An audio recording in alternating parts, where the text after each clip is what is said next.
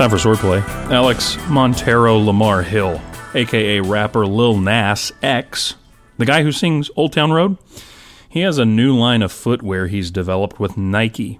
Dubbed Satan shoes, each of the 666 pairs developed have Luke 10:18 emblazoned in red on them, the verse that says, "I saw Satan fall like lightning from heaven," a pentagram pendant, and a drop of human blood in the soles of each shoe. Wow. You know, what's even more surprising, Nick, is all 666 pairs sold out in less than a minute. Wow. CNN followed up later and interviewed Bill Gates, saying, "What are you going to do with all of those shoes?" He replied that at just over $1,000 a pair, it was a hell of a deal. Oh, man. That's bad. That's bad. Oh, man. This is real life, folks. That's a true story. This is real life. This is the world we live in. And this is Swordplay. Is Swordplay, offering double-edged perspective on Scripture. We are your hosts. I am Nick Perez, preaching minister for the Davis Park Church of Christ in Modesto, California. I'm Alex Flood. I'm an evangelist for the Lake Phelan Church of Christ in St. Paul, Minnesota. And you know, with that kind of a cold open, you must know that this is an after-hours episode. That's right. Where anything goes. That's right. No holds barred. Where we push the limits of our job security. That's right. And but you know, one of the primary reasons we do what we do on the podcast is for you, devoted listener. And we appreciate each of our listeners. We recognize that our audience is growing, and that is not because of any great advertising campaign that Alex and I are involved in. It is basically grassroots, word of mouth. You guys, you listeners, are helping to make this happen. You are helping to spread the word about the podcast, and we are grateful for that. One of the things that we ask you to do at the end of each episode is to go into the Apple Podcast Store and leave a review, and that helps us get the word out about the podcast. Boosts the podcast in the ranking, something like that. I don't know all the algorithmic whatever for actually in the podcast store, but it does help us get the word out. And Absolutely. We have a couple of super fans that have left reviews, and we want to honor that. And Alex is going to read those on air for us right now. Yeah, we have one review left by Tara E. in Recovery. And she left a 5-star review. She said, "Thank you for your podcasts. I really appreciate them. They give me a better understanding of the Bible without having to read all of it by myself.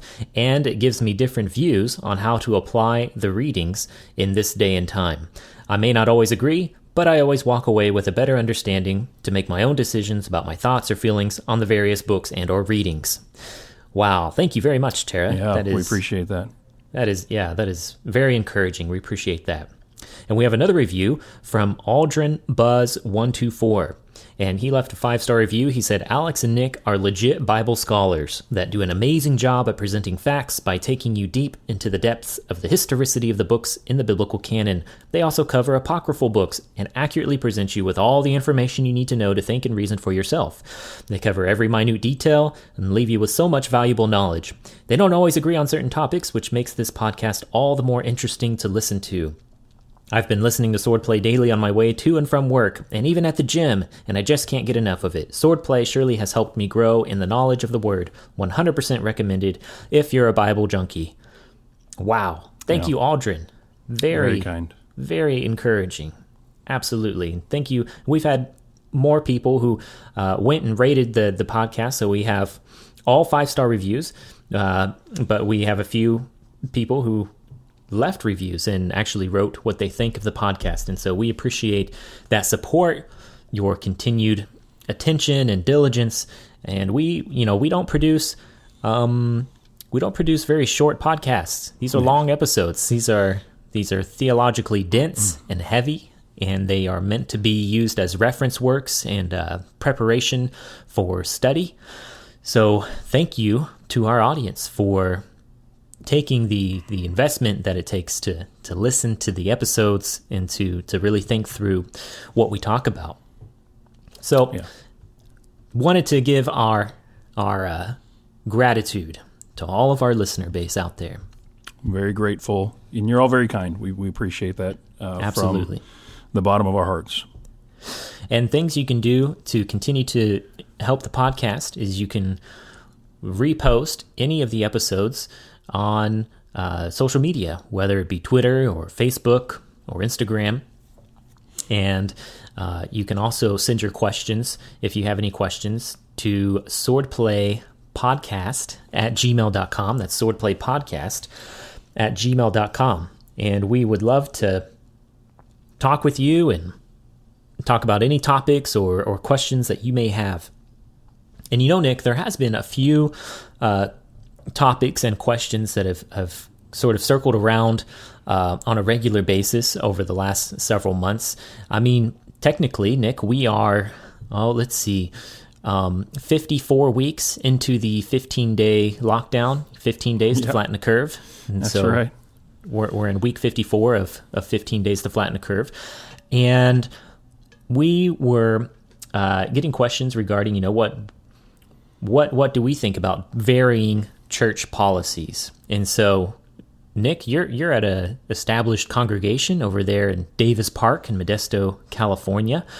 What do you guys do about people meeting together? How have you thought through that process? Yeah, I can't speak for every Church of Christ, let alone every other church in the world. But I can speak to our particular situation. We have engaged in a more cautious approach to the coronavirus, and probably one of the reasons we've done that is because of our particular congregational demographic. We are a predominantly older congregation. We have a number of senior saints, veterans of the faith, who, because of their age and other comorbidities, they are more vulnerable and more susceptible to something like the coronavirus. And so our elders have met several times throughout this year in order to determine what the best course of action is for us. And so as someone who has sat in on those meetings, that's whereof I speak, is if I can just pull the curtain back just a bit and kind of show what we as the leadership here at Davis Park have done. And that may be similar. It may be completely different to your particular situation. I mean, that's the thing. We're in California. California is not Texas or Tennessee or Florida. It's not Minnesota. Yeah. And so I think each of these particular situations is its own beast in and of itself. And so, I mean, we're just today, April 1st, is the first day I'm going back to the gym, to actually go to the gym. And my sister, who was in town, who lives in Texas, was like, you haven't been to the gym since this entire year?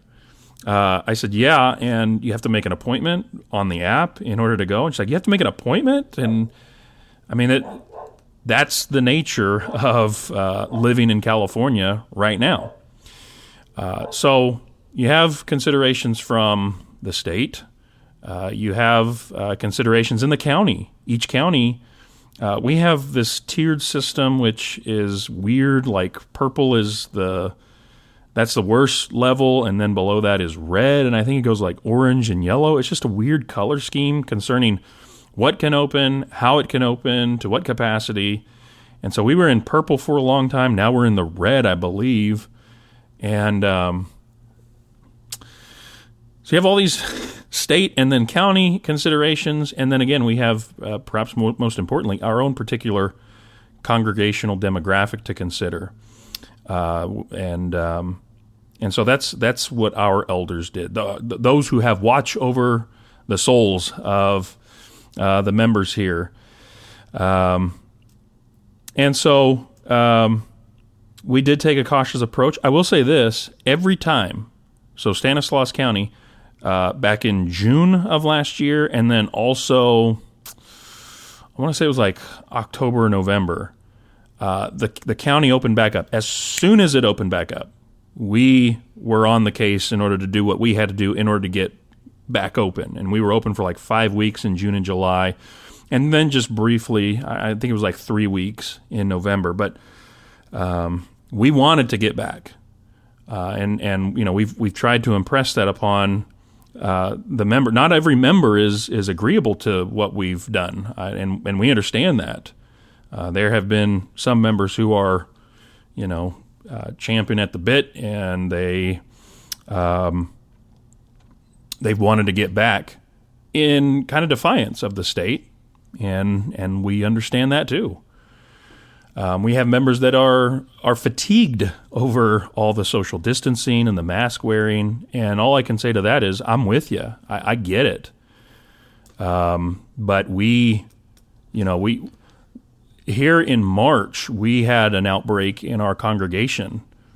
Weren't even meeting, and yet a number of our members contracted the coronavirus, including some of our staff. In fact, our secretary, right now as I speak, is in the hospital because of her case with COVID.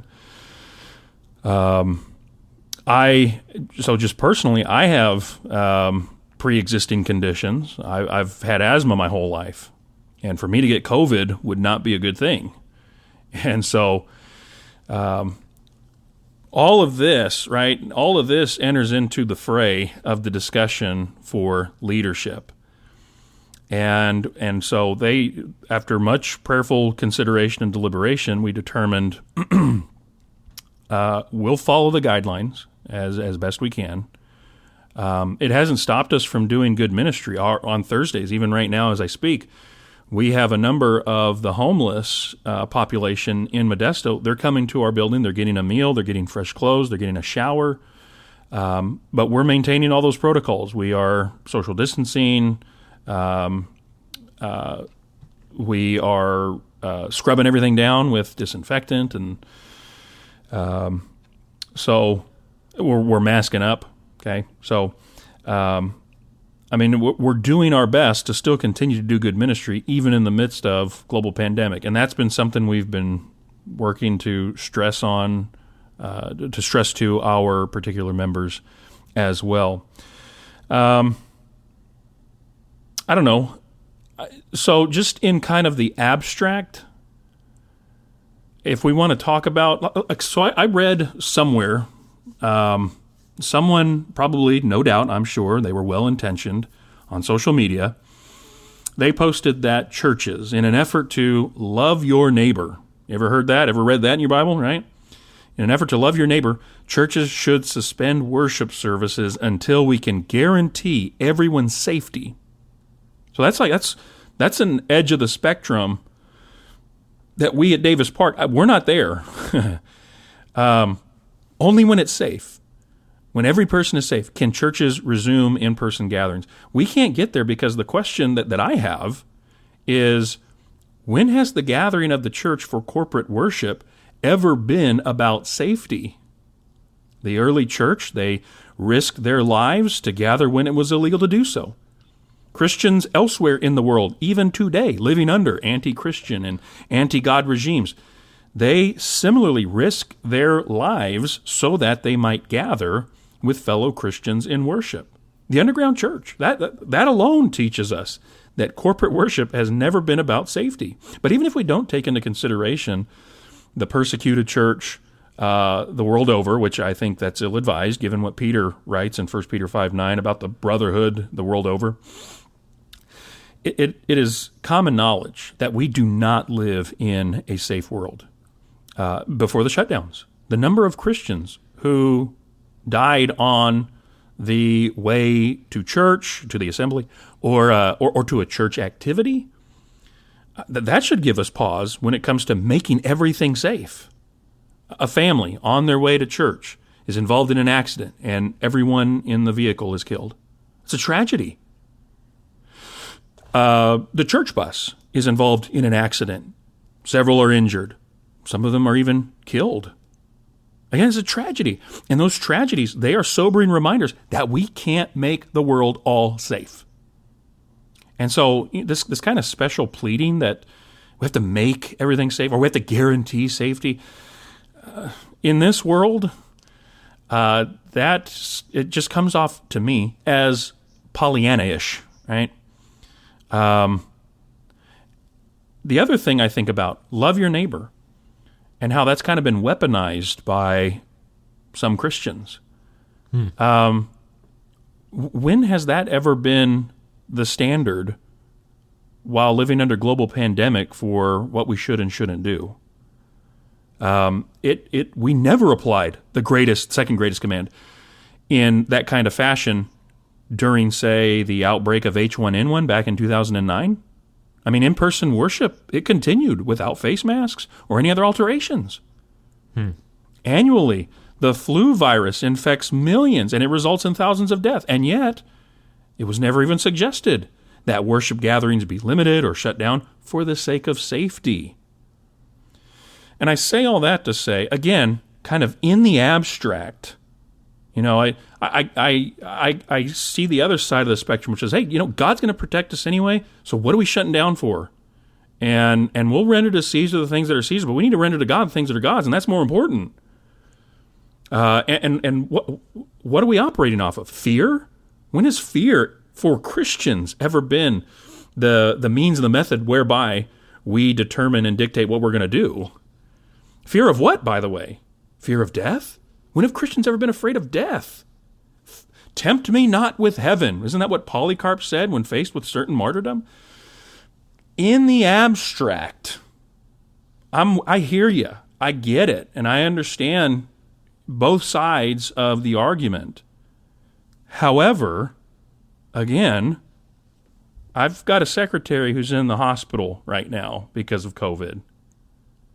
And that's a real thing. And we have a high population of those who are vulnerable.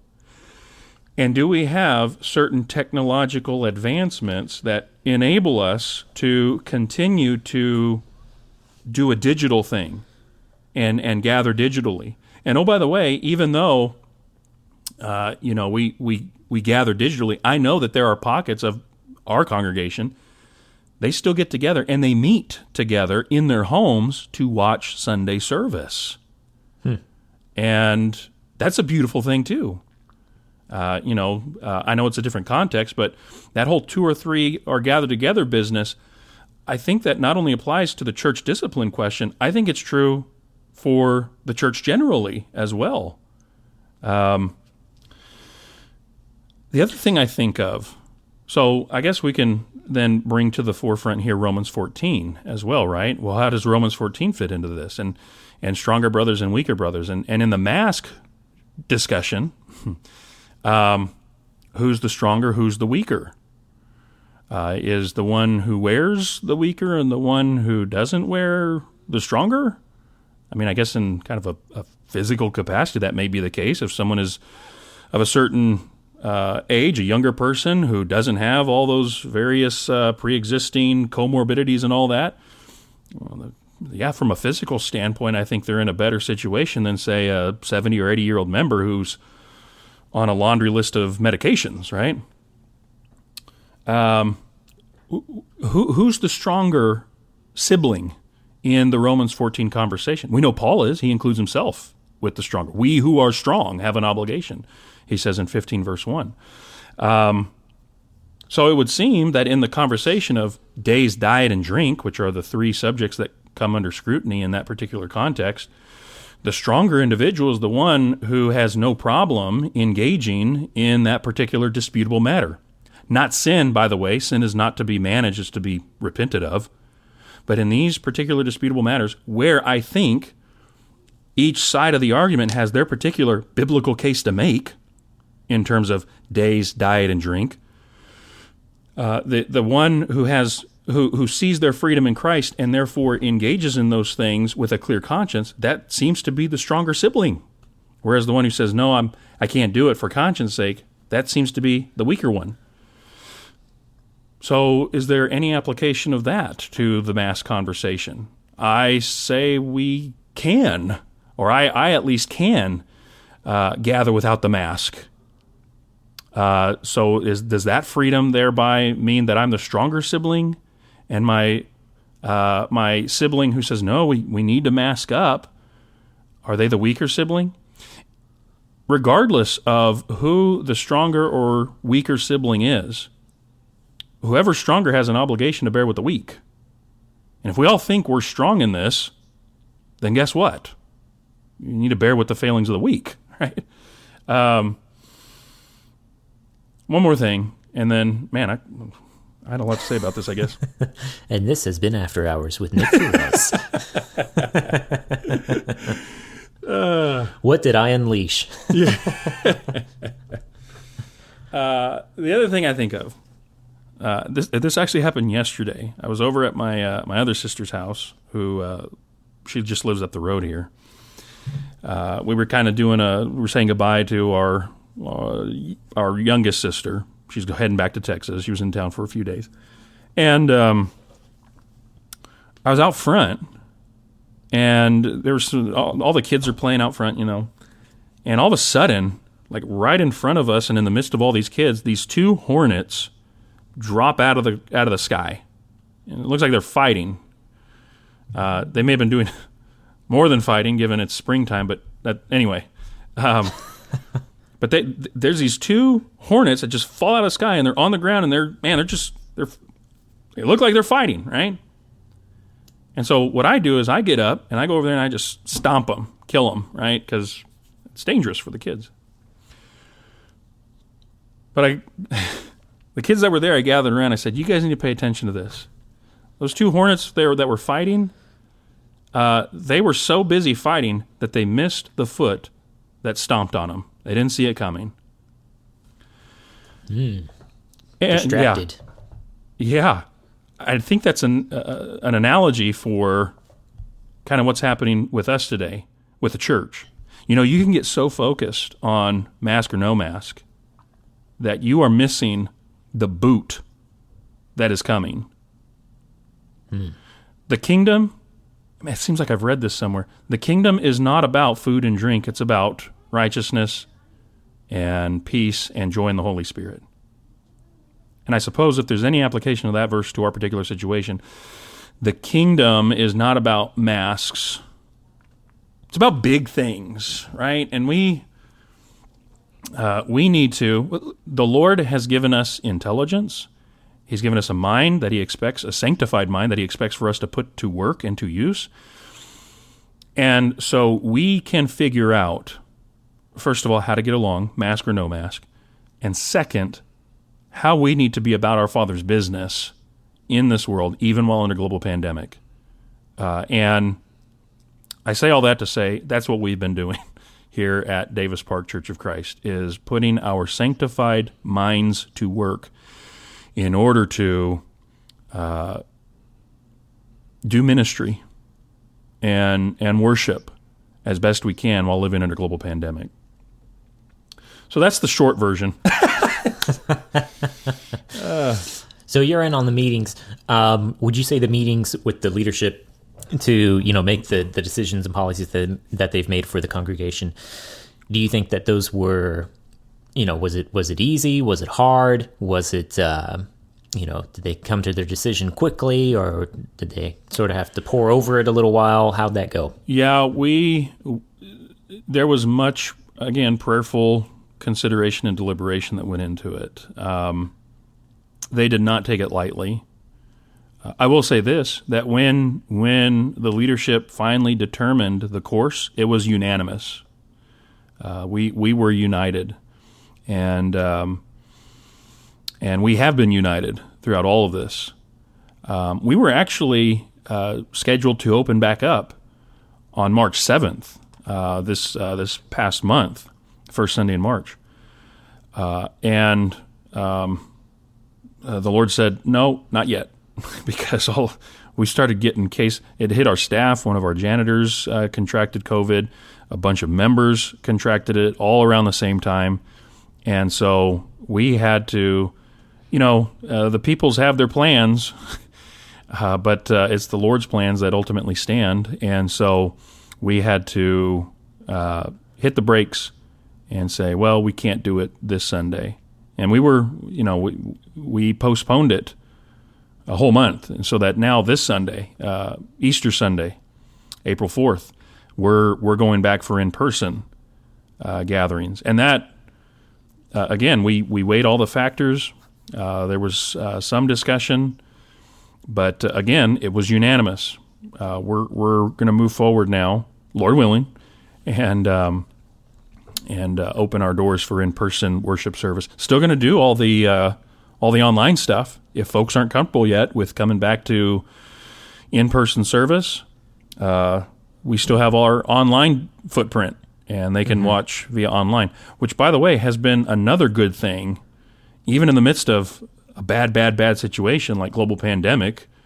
One of the good things is it has forced us to get our act together on the digital level, and we have a number of shut-ins who aren't able to come to worship, and that's been the case for years.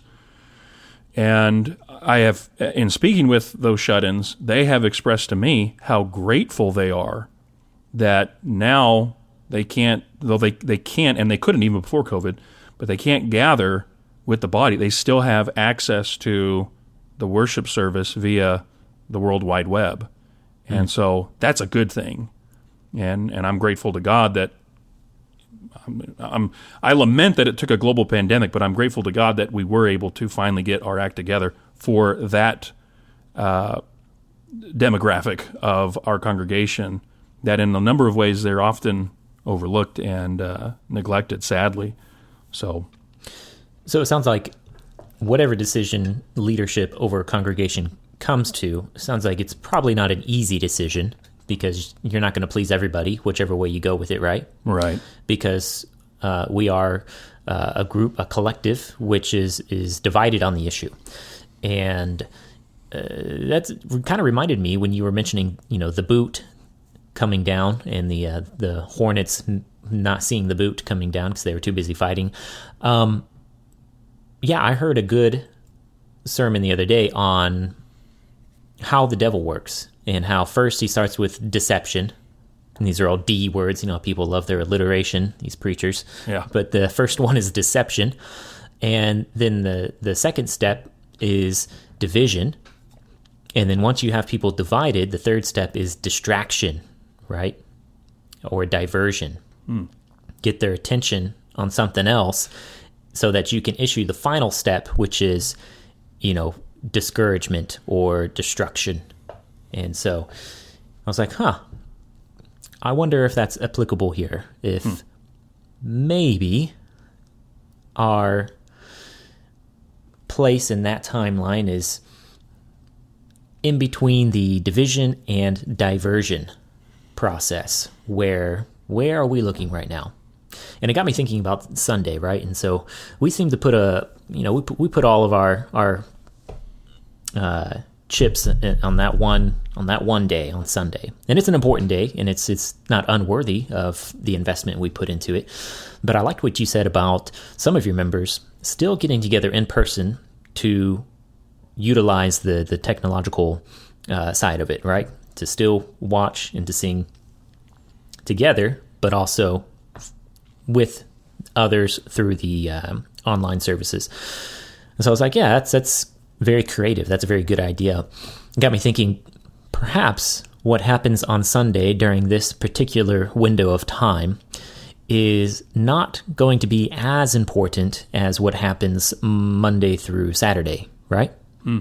So maybe we are expending, because we're expending overtime energy into making Sunday still work in the midst of our circumstances, in these extenuating circumstances. Well, maybe we should take some of that energy back and spread it out through the week and find other ways to meet the needs of breaking isolation, getting together for prayer and encouragement, and even getting together like just for the purpose of singing. I've been thinking lately about the importance of singing when it comes to spiritual warfare. Because you remember when David would sing to King Saul, who was tormented by an evil spirit, and Saul would only find relief when David would play his music. And that's what led to the idea that some of David's psalms are considered exorcist psalms, right? Psalms which cast away evil spirits, even if only temporarily. And there's a tradition that says Solomon carried on that idea, so even some of Solomon's writings are considered sort of exorcist in nature.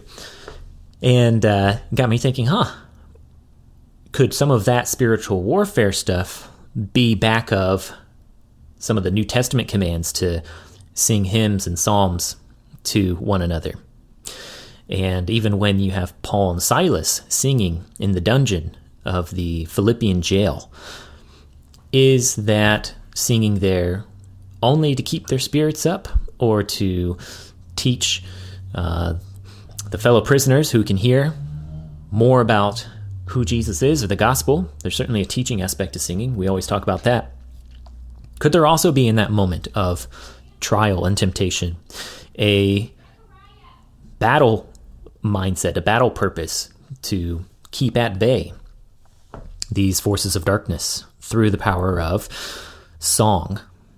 And that got me thinking of something my mother-in-law does. She and some other ladies from her congregation, they get together once a week and they go to a nursing home, but they're not allowed in, so they go to like the windows basically of their rooms, or the little sectioned off like lobby door where they go in, and then people are on the other side of the door, and they sing hymns for like half an hour or 45 minutes or an hour, and they always have a huge crowd. Everybody always comes out, and they take requests, and people say, do you know this one? Do you know this one?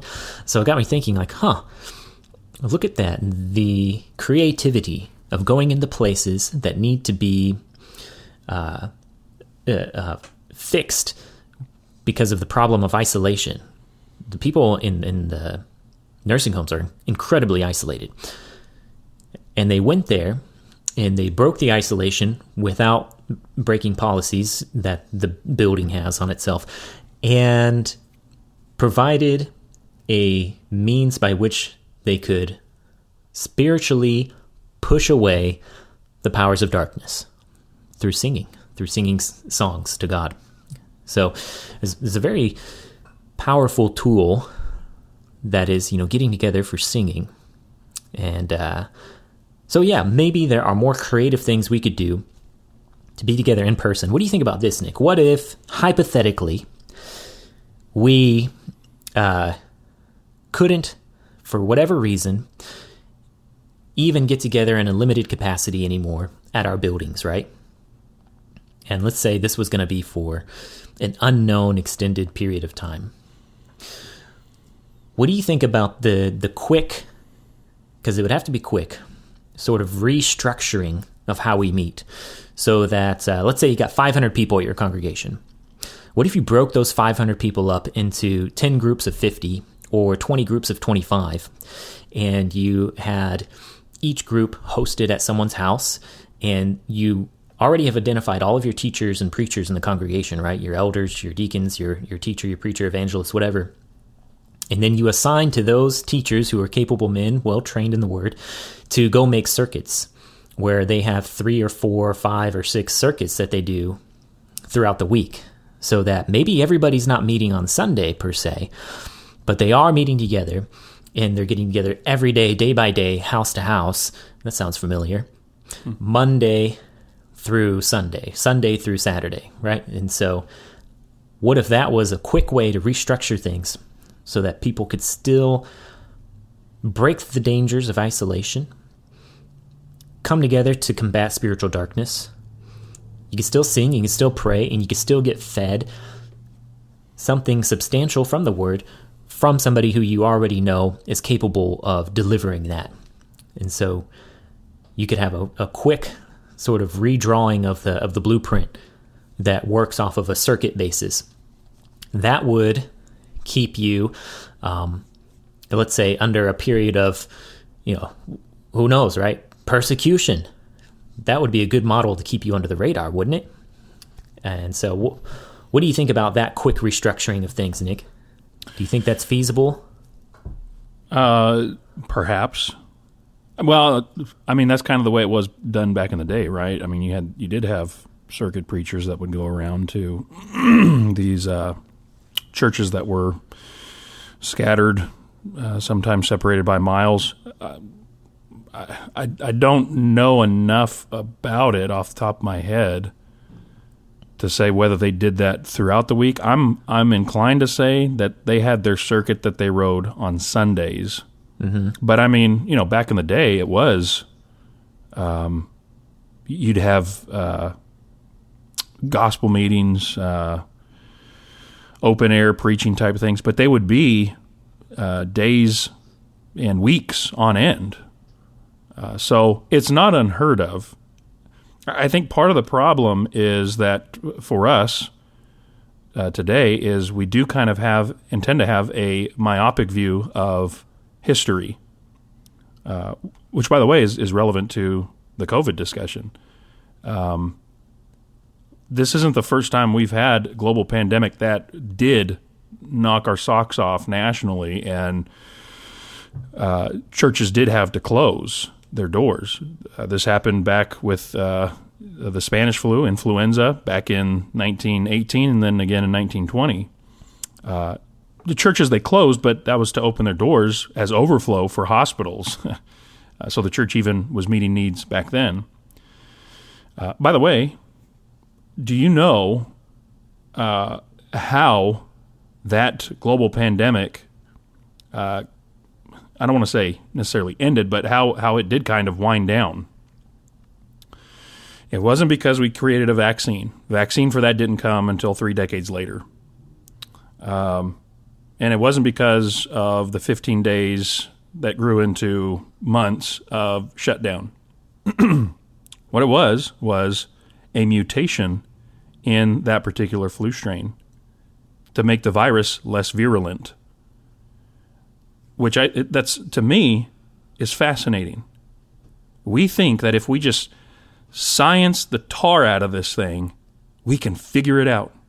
And we can end COVID and we can stop the spread and all that stuff, right? Historically speaking, and let's mix in a little theology here as well, right? That is presumptuous for us creatures to think that that we are the ones who are going to be our own saviors. So again, to get back to the historical aspect from a church, and specifically to the situation that you propose, I think it's been done before, and you did have these circuit preachers that would go around and do this, and you did have the church meeting. It wasn't necessarily house to house per se, but it was you had pockets of Christians everywhere, and they would meet for days on end. Given our Netflix culture and our instant gratification culture, I don't know that we have the stomach and the attention span for it like we ought to as well, just from a sociological perspective in that regard. So I don't think it's a bad idea. I think it's a good thing. It could really just dovetail with what many congregations already do anyway with life groups, right? Life groups typically meet in homes, and they have designated, hosting sites, and so the communication between that particular group is in place. And the difference is that it wouldn't just be those who want to meet on Life Group, an alternative to like a Sunday evening service or something, or a Wednesday night service, where you just answer questions about the previous sermon or something like that, right? Where it's just more like a small discussion group with some questions that have already been canned for you. It'd be more like the small group, but you have the lesson coming to you from multiple different teachers within your congregation, kind of like when you go to like a Bible camp, right? And you have these teachers who have all been picked ahead of time and said, here's the theme, here's the lesson you make, and when we go, we all hear it at church camp, and there's a different slot for each speaker, and you get this continuous flow of different perspectives and teachings from capable leaders, capable teachers. You combine those two together to create sort of this circuit camp church guerrilla warfare. So that was my thought. I think it could be done quickly if it needed to. But not a bad thing to experiment with different things right now, since we are in the circumstances we're in, just to see what works and what doesn't work. What are some of the kinks that could be worked out with a little bit of practice? And just so you have options, you have alternatives. I think as far as dealing with whatever your congregation's policy is right now, it's not easy for the leadership to make the decisions they make, because they can't please everyone.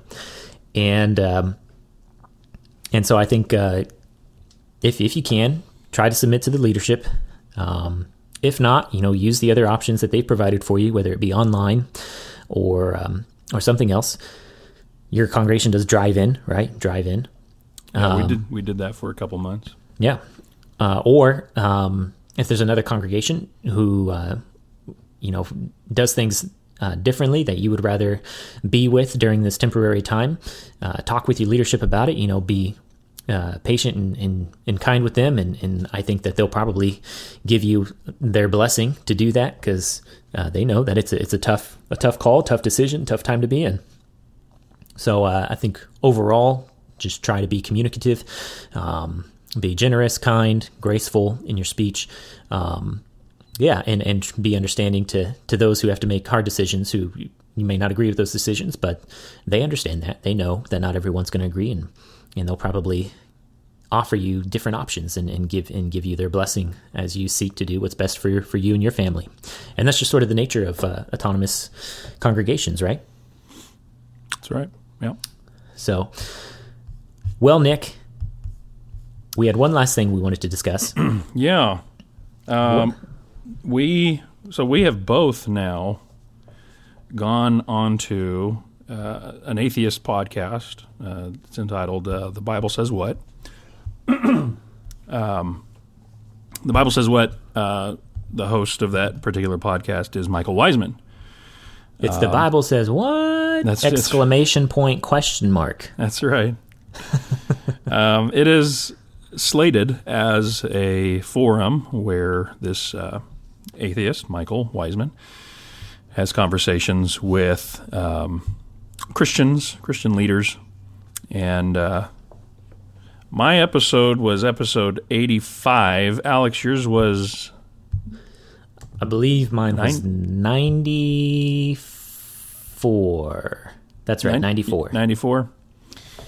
And in those respective episodes, Alex and I, me first, then Alex, we went on there and had conversation with Michael Wiseman. He asked us questions of a particular bent that we then answered. We stepped into the arena of ideas and did our best to give an answer for the hope that is within us, with gentleness and with respect. And I believe we both accomplished that goal.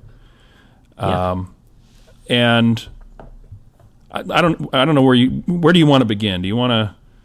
Well, I was going to say, just for your experience, you went first, right? Episode 85. Mm-hmm. How do you feel everything went? How do you feel about it now that it's been a while? You've had time to reflect, and I've listened to it. I think I listened to it twice. There's when you do it, and then there's afterwards when you go back and listen to it, and you're like, okay, did that happen the way I thought it happened? Right. Yeah. So, what was your experience? So I'll tell you, as soon as we finished recording. Beforehand, the feeling I had before we discussed was, it reminded me of when I used to wrestle back in the day. And it was just nervous excitement, I guess is probably the best way to put it. I was wound up and I was ready to go. And then we had our hour-long conversation. And then afterward, man, I was high-fiving a million angels. It felt good.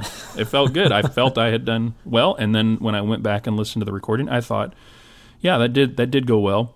There was one question that he asked, but then immediately followed up with another question, which I wish I had answered the first question rather than go into the second, because I think the answer to the first question actually informs the second. The first question was about the resurrection, why I believe the resurrection. The second question had to do with miracles and whether I'd ever seen a miracle.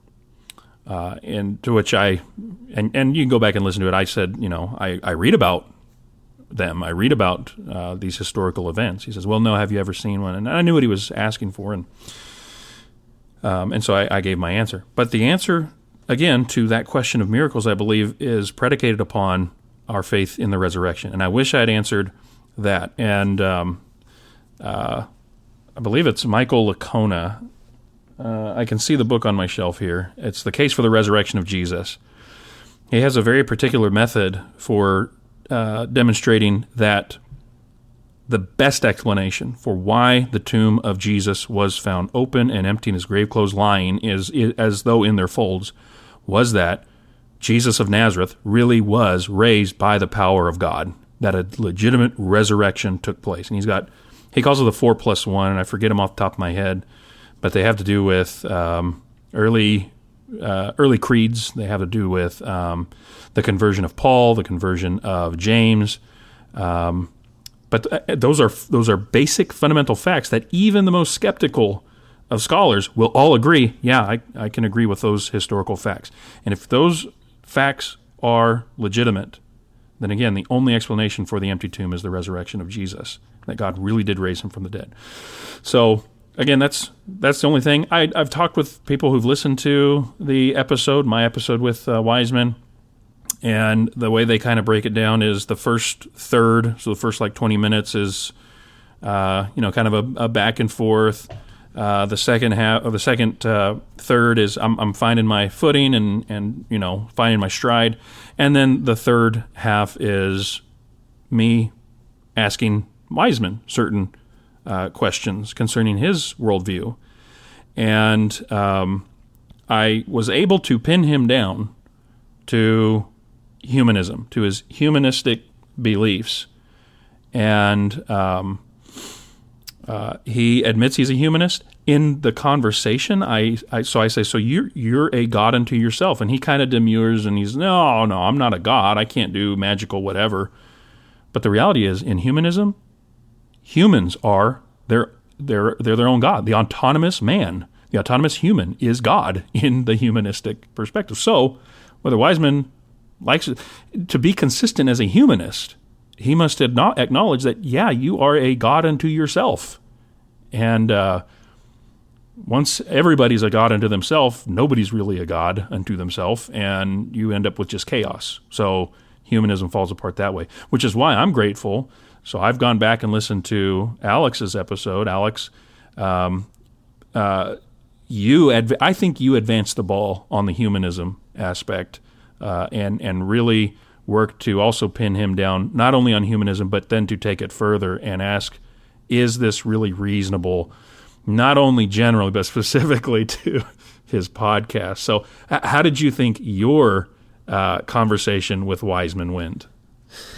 Yeah, well, I mean, I kind of felt similar to you. I was nervous going into it, and then, but I'd done my due diligence. I'd listened to several of the episodes and sort of made my own outline of questions and how I would answer certain questions, and that's just part of the preparation process. And so there's some of those times where I was able to reference back to my outline, and then sometimes I kind of had to think on the spot. But I felt similar where ours was 2 40-minute sessions, because like we got 40 minutes in and then my internet cut out. And so I had to reestablish internet connection using my hotspot and then get everything connected back in. And then we did another 40-minute session. So we had an hour and 20 minutes total. And I think it's in that second session, that second 40-minute session, I probably have around 20 or so minutes where I'm asking him questions. And that's sort of where I kind of found my stride, where I got to ask him some things. And and so I thought that part was, I think, good and a beneficial reflection for both sides of the debate, because I mean, he has a certain slant, he has a certain bent. And so I just asked him, is that when you call people on the show and you say, why do you worship a baby killing monster? It's like, that's not exactly a neutral or investigative question. It's very much framed in a certain way. It's inflammatory. Yeah. Well, and he's got like his intro that he does with his other atheist friend, and it's basically a Christian bashing session where I think on my episode he ended up talking about the preacher in Canada who's arrested because he's not going to stop holding church meetings with large gatherings, and right. I think they were joking around saying like they hope he gets raped in jail or something like that. It's like what?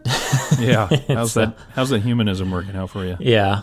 I mean, granted, they were making a joke, they were kidding, but it's still just perhaps in bad taste. And the monologue that he does before the interviews, every interview it's always it's typed out. It's not off the top of his head. It is written in a certain way, and it is the most inflammatory part of each episode. And so I mentioned that to him. I asked him about it. I said, does that really work with humanism, right? Like you want to have a good conversation, you want to do the most good, the least amount of harm.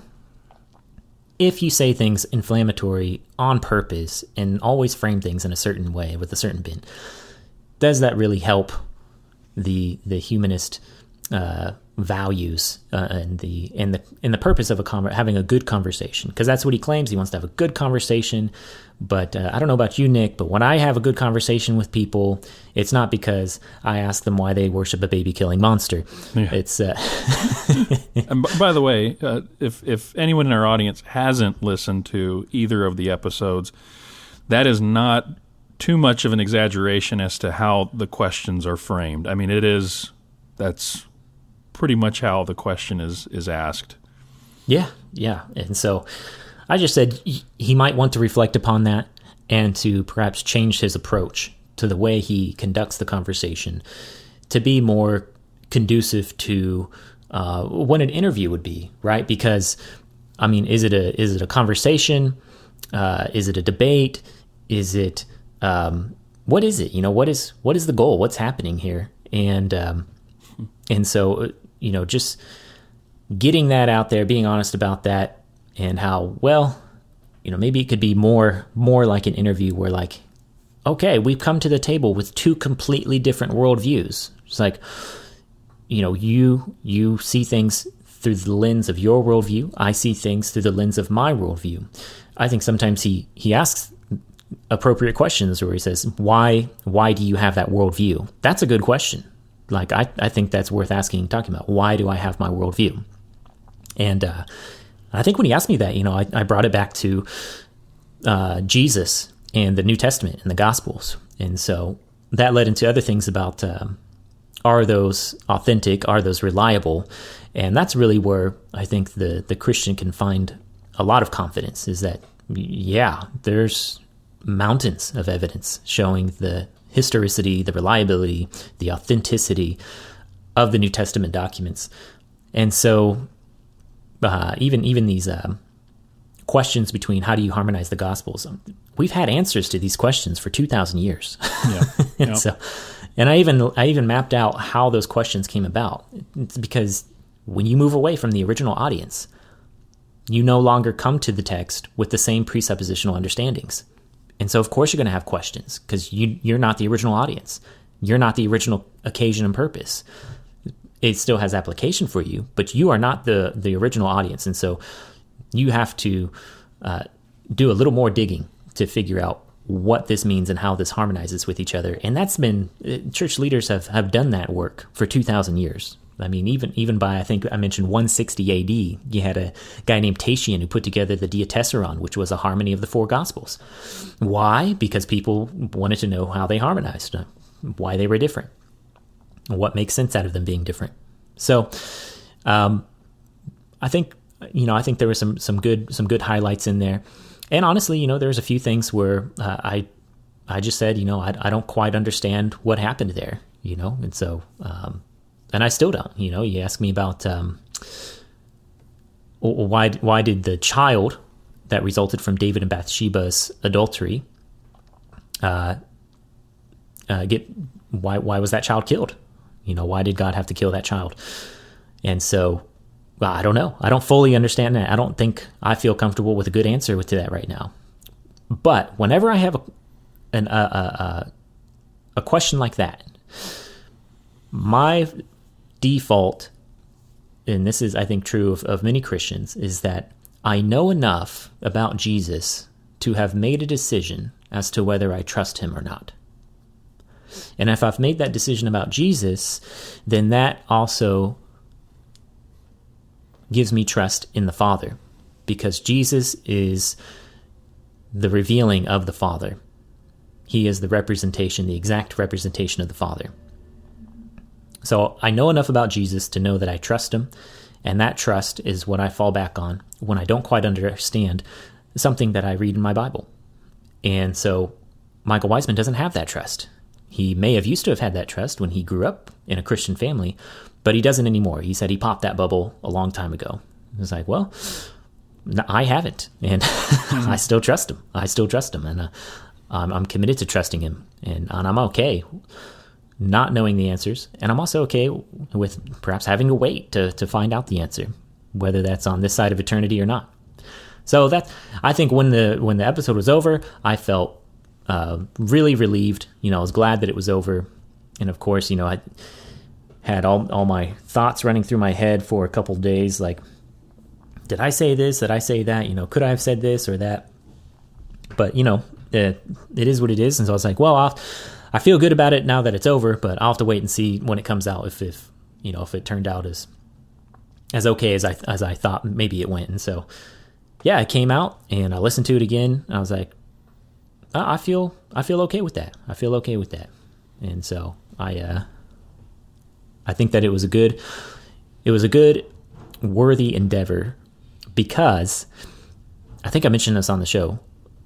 I think there are people within his audience and within our audience who would actually like to ask some of the same questions that he asks without the inflammatory bent. So, and I think when those questions are being asked, people would like an honest answer. I want to give them one. I want to do my due diligence to teach and understand what I think is the biblical worldview. And that takes a lot of work. That's why we do what we do, Nick. That's why we do swordplay. And even on swordplay, right? It's swordplay because we go back and forth because we haven't come to the same conclusion on everything. Right. A lot of things we have, some things we haven't. Some of them are even big things. But at the end of the day, your trust in Jesus has not changed. My trust in Jesus has not changed. And that's my encouragement for the audience, is that being a disciple of Jesus is on the foundation of trust, that like he has done enough to win your trust over. And so you will trust him. You will follow him. That's what it means to trust him. And so having said that, And having gone through the debate now, I don't think every Christian is obligated to do what we did, Nick. I don't think every Christian... I think we have to give a reason for the hope that is within us, and I think that reason is Jesus and his resurrection. And I think that's good enough. I don't think every person can just go through like an apologetics training course and all of a sudden now you're ready to go on the Bible Says What podcast. I was like, I don't think so. I don't think that would be good for people. I don't think they're obligated to do that. I don't think that's God's expectation of them. I think the expectation is that if you're a disciple, you've learned to trust Jesus and you continue to trust him. And there are people who God calls to rise to the occasion throughout church history to make that apologetic defense, right, to the best of their abilities. And so not everybody in the early church was a Justin Martyr. Not everybody in the early church was an Irenaeus, right? These are apologists who put much ink to paper in order to answer these questions. And they went through great lengths to understand the worldview of their opponent. Great lengths. And that's how we even know about like Gnosticism and things like that, is because the apologists of the early church understood that system so well so that they could undo it and defeat it in the realm of ideas, in the battle arena of ideas. So those are my collage of thoughts that I had for the podcast.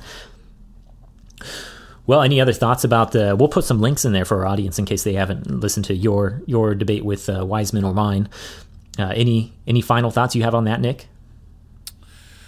No, I think that's everything that I've got on it.